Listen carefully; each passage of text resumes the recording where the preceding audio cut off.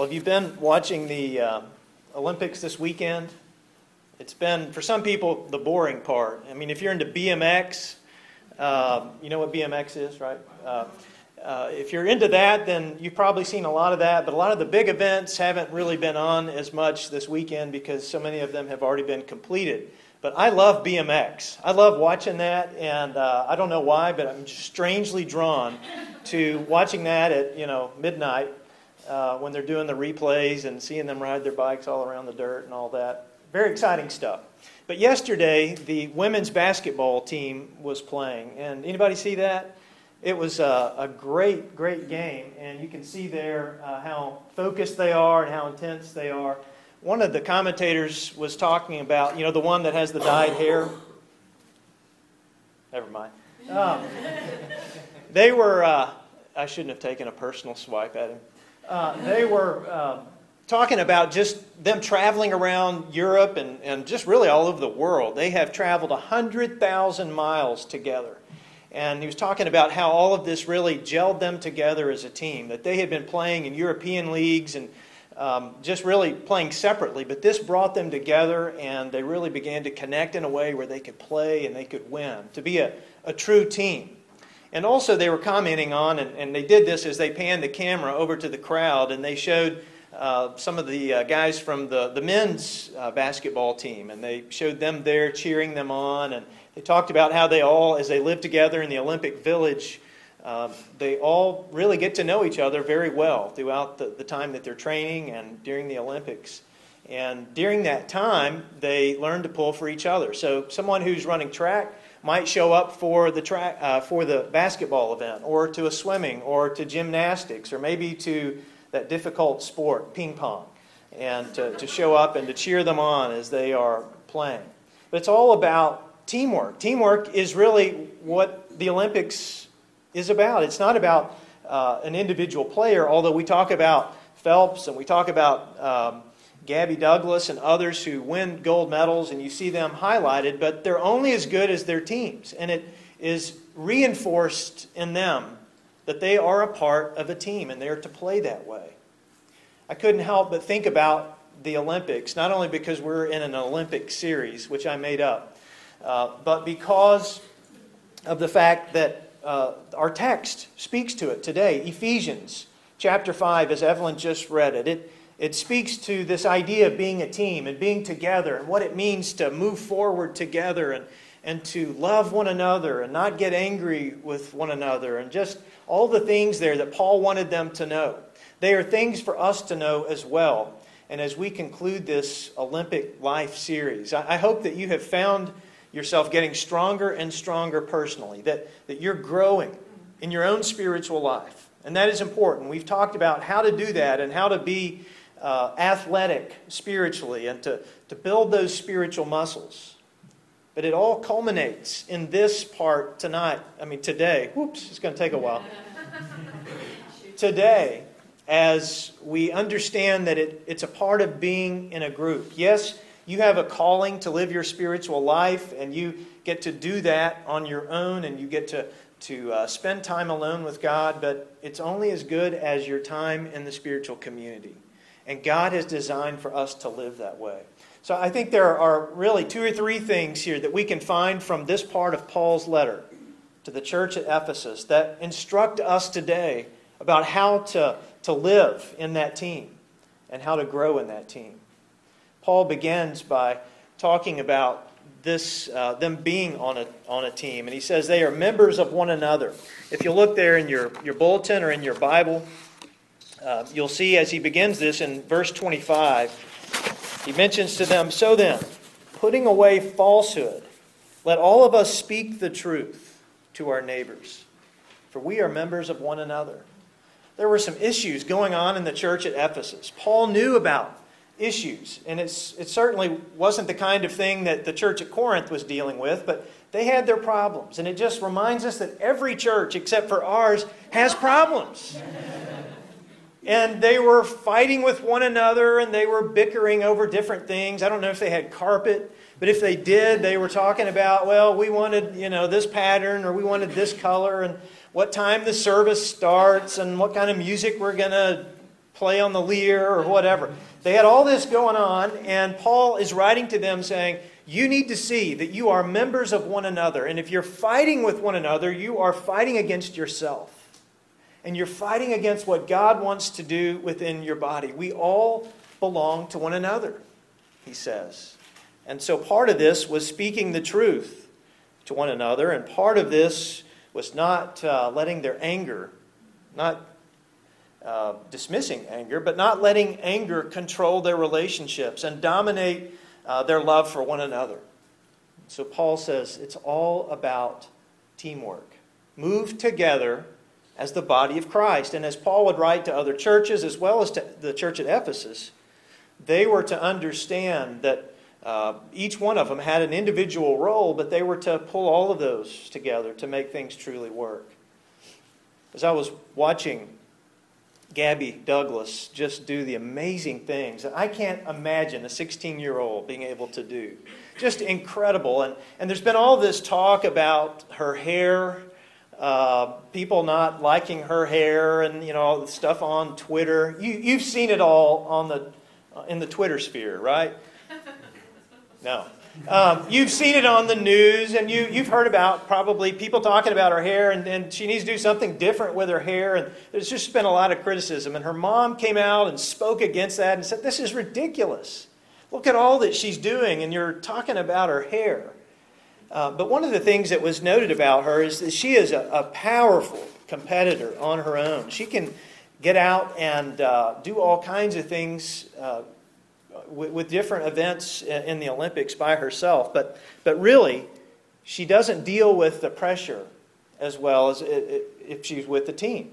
And this article, Why Teamwork Takes Pressure Off Some Olympic Athletes, was written based on some research that was done. And the research suggests that Olympic athletes face a tougher challenge in performing individual competitions than in team events. And my thinking would be, no, I would do much better on my own. I don't want to have to depend on someone to pass me the baton, or I don't want to have to try to do that because they could drop it.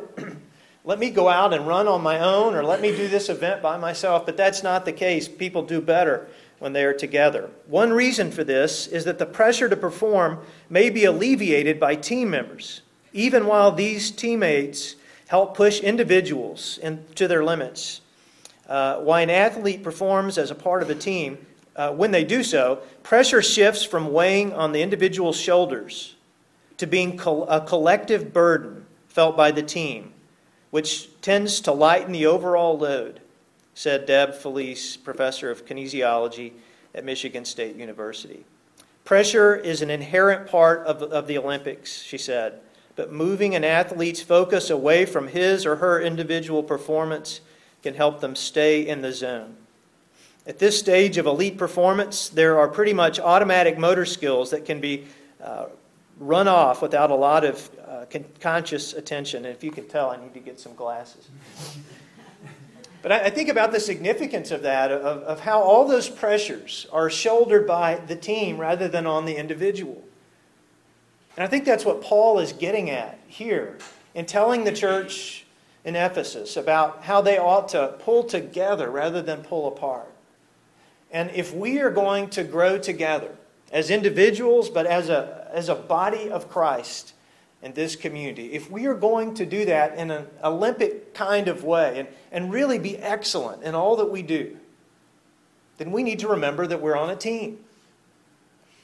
We need to understand what it means to live in the context of community. And this is why we have Sunday school. And it was great. Sometimes it's great. In my office, I can hear the laughing coming from the women's class that comes into my office. I think they're laughing about me, but that's just a problem I've had since middle school.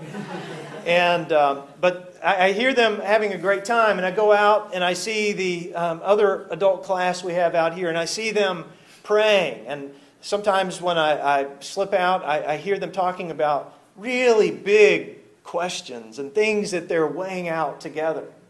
And then when I go downstairs and I see children and youth and I see them learning and growing, I think about this whole idea of teamwork and how we come together and we are members of one another. And it doesn't matter whether you're white or black or gay or straight or Protestant or Catholic or Reformed or whatever it is that you are. We are members of one another. Do you really feel that way? Yes. That is the way that we are to progress spiritually, attached to one another. And so it gives us a challenge to make sure that we're in a spiritual community. And if you're not in a group, as we begin the school year, this is a great time to get connected into a Sunday school group. And if for nothing else, there'll be some great food there. And we have started back on donuts. But so that when you're sick, somebody can know that you're sick and pray for you and help you when someone else is sick, so that you can care for them. So that you can understand what God is saying through His Word, not only through your own opinion, but through what someone else says as they are studying God's Word and as you study God's Word together. There's so many reasons to be connected to a group, and it's not about living a solo spiritual life. There are a lot of things that you can do on your own, but you are limited by that. God never intended for you to live your faith all by yourself. You need other people. And they may not be like you, they may not look like you, they may not talk like you, they may just be completely different spiritually than you, but that's okay. I think that's what God intends as well. The church at Ephesus, they were all different types. And this was a part of the creative energy that was there. And it was also a part of the conflict at times. That's natural, that's normal. But Paul says, you deal with it best when you understand that you're a part of a team. But Paul also mentions that they have this part of their church that can sometimes get out of control. If you look at verse 29, what Paul says to them is something that we sometimes don't like to hear. He says, "Let no evil talk come out of your mouths, but only what is useful for building up. And there is need, so that your words may give grace to those who hear. And do not grieve the Holy Spirit of God, with which you were marked with a seal for the day of redemption. Put away all your bitterness, your wrath, your anger, and your wrangling.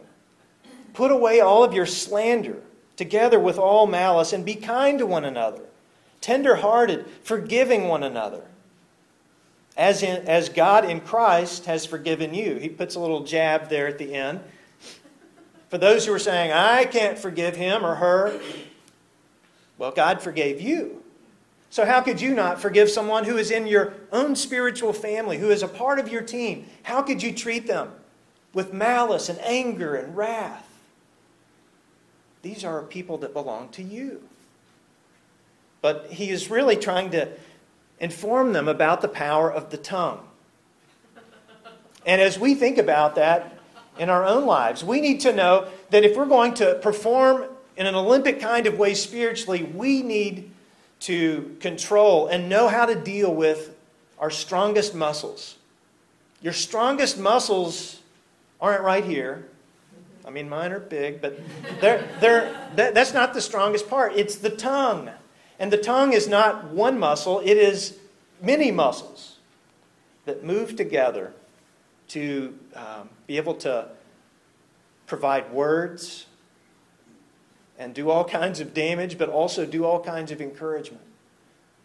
And so Paul says, use your tongues in the right way. I was reading about another Olympian, and she was writing in a blog post, and she was talking about the significance of the mind. And she had been an Olympic athlete in another Olympics. And she says, any great coach will tell you that there is one thing that motivates beyond compare: giving positive feedback. She says, I like to also describe this as giving praises. We all like to feel good, and when someone goes out of their way to give you a praise, such as, "You look great," "You've lost weight," "You are the best," or "Good job," there's something magical that happens, and your spirits are uplifted. If you're watching the Olympics right now, you can tell that it is easy to get psyched out in competition and in life. So it is good to have a support network around you that believes in you, your work, and your ability, and that will praise you at a moment's notice. And she says, when I was a professional athlete, I knew that it was really important that I keep my mind focused on feeling good. So I would give my husband a list of praises that I needed when I was starting to fade and get down. She would say my top 10 praises, and it would instantly turn me upside down. It basically made me laugh and not take things so seriously. So here are a few of my favorites, she says. You are the best. You are the fastest. You are the skinniest. Who doesn't like to hear that? You are awesome. You are so healthy and glowing. And she says you can also give this list to everyone you like. Your kids, your partners, your bosses. A praise brigade is what she calls that. Getting yourself a praise brigade. Well, I think the church is really supposed to operate in that way too. The church is to be a praise brigade so that when things happen in your life, you will have other people there to be able to give you praise, to lift you up, to give you strength, to edify. And that's the word that's used here. That's probably the best word that we can use to describe what that means in the Greek language. It is the idea of building something, of taking bricks and mortar and building something together. And that's what we're to do with our words. We are to build each other up. The problem is, in churches all across the nation, if not world, people are so busy tearing each other down. There's no way they can even be effective in the world. They're not building up, they're tearing down. We need to do that with each other. Do you know the praises that the people around you would like to hear? I'm going to have you do that right now because I just love to challenge y'all, and I don't have to challenge myself. But just say to someone else, you're the best. Just say it to somebody around you. I mean, really mean it. You're the best.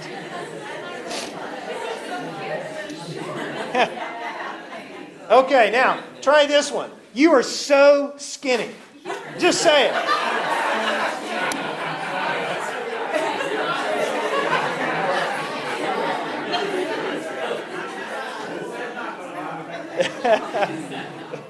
None of that was a lie in God's eyes, right? But that's what we need to do. And sometimes we need to speak the truth in love. He also mentions that. He says, don't speak falsehood, but speak truth. Be sure that you are telling things that are correct and are true in your church community. Don't go around telling gossip and slander and all these things about each other. Build each other up every chance you get. It's that ability to say, keep on going. Don't give up. God is with you.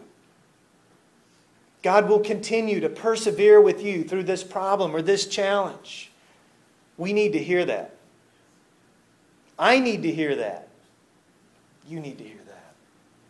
People at your workplace tomorrow, they need to hear that. Your children need to hear it. Children, your parents need to hear that, especially as school starts back. People who live down the street from you, they need to hear it too. And they may be so shocked and surprised. But you can tell them, this is why I'm saying this. Because I believe in a God who never gives up. Who will continue to take you through what you're going through. Well, finally, to pattern yourself after the style of Jesus. Athletes like to do this. They will pick someone who is a hero of theirs. If you're a golfer, it may be Phil Mickelson. Or if you're a bowler, I don't know who you look at. And if you have different sports and activities that you're wanting to focus in on, you usually pick someone and you emulate their style and their pattern. Paul is wanting the church at Ephesus, and this is just a beautiful part of this text, as he writes to them in chapter 5, verses 1 and 2. He says, therefore, be imitators of God. Imitators. Mock God or mimic God in your behavior as beloved children, and live in love. How do you do that? As Christ loved us and gave himself up for us, a fragrant offering and a sacrifice to God. Paul says that's it. That's how you do it. You love God with everything that you have, and you do it by sacrifice. You lay yourself down for the benefit of others. And if we are going to be all that God has created us to be, and if we are going to live the kind of spiritual lives that could be considered as Olympic, then we will pattern ourselves after the style of Jesus. There is no one else that will leave the kind of pattern that we need to follow. It all comes from Him, and He will never disappoint us with His pattern. If you try to follow mine, I will disappoint you. If you try to follow the person sitting next to you, they will let you down, and they will disappoint you at times. None of us are perfect except for Jesus. And so we pattern our lives after Him. How do you do that? It looks a lot like a cross. That's where Jesus ended up with it. Everyone has read this story, Charlotte's Web. If you haven't, you shouldn't have been let out of elementary school. Dave Gibbons wrote a book titled Zealots. And in this book, he talks about this lesson of true success. What does true success mean? He says, I find it in Charlotte's Web. He says, it's a wonderful little children's story by E.B. White. We all know about this spider named Charlotte who lives in a barn just above the stall of a pig named Wilbur. Wilbur is worried that once he grows fat enough, the farmer is going to turn him into bacon. And it's a valid concern, right? Charlotte and Wilbur develop a close friendship, he says, and as Wilbur grows larger, Charlotte uses all of her resources to try to rescue Wilbur. She writes messages in her web to convince the farm owners that Wilbur is a pig worth saving. And the story builds to the final chapter titled The Moment of Triumph. So what was Charlotte's moment of triumph, he asks? As the story draws to a close, Charlotte the spider is in the barn dying. Wilbur the pig is being judged at the county fair in a pig contest. And she can hear the roar of applause for Wilbur as he wins special prizes, and thus his life is spared. Charlotte finds great joy in knowing that her life has meant the success of another, her close friend, Wilbur. Though no one will remember her, the things that she has done, and the sacrifices that she has made, she is satisfied, having loved her friend in life and in death.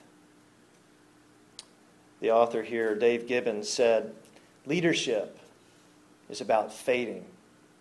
The great ones willingly move into irrelevance, seeming irrelevance.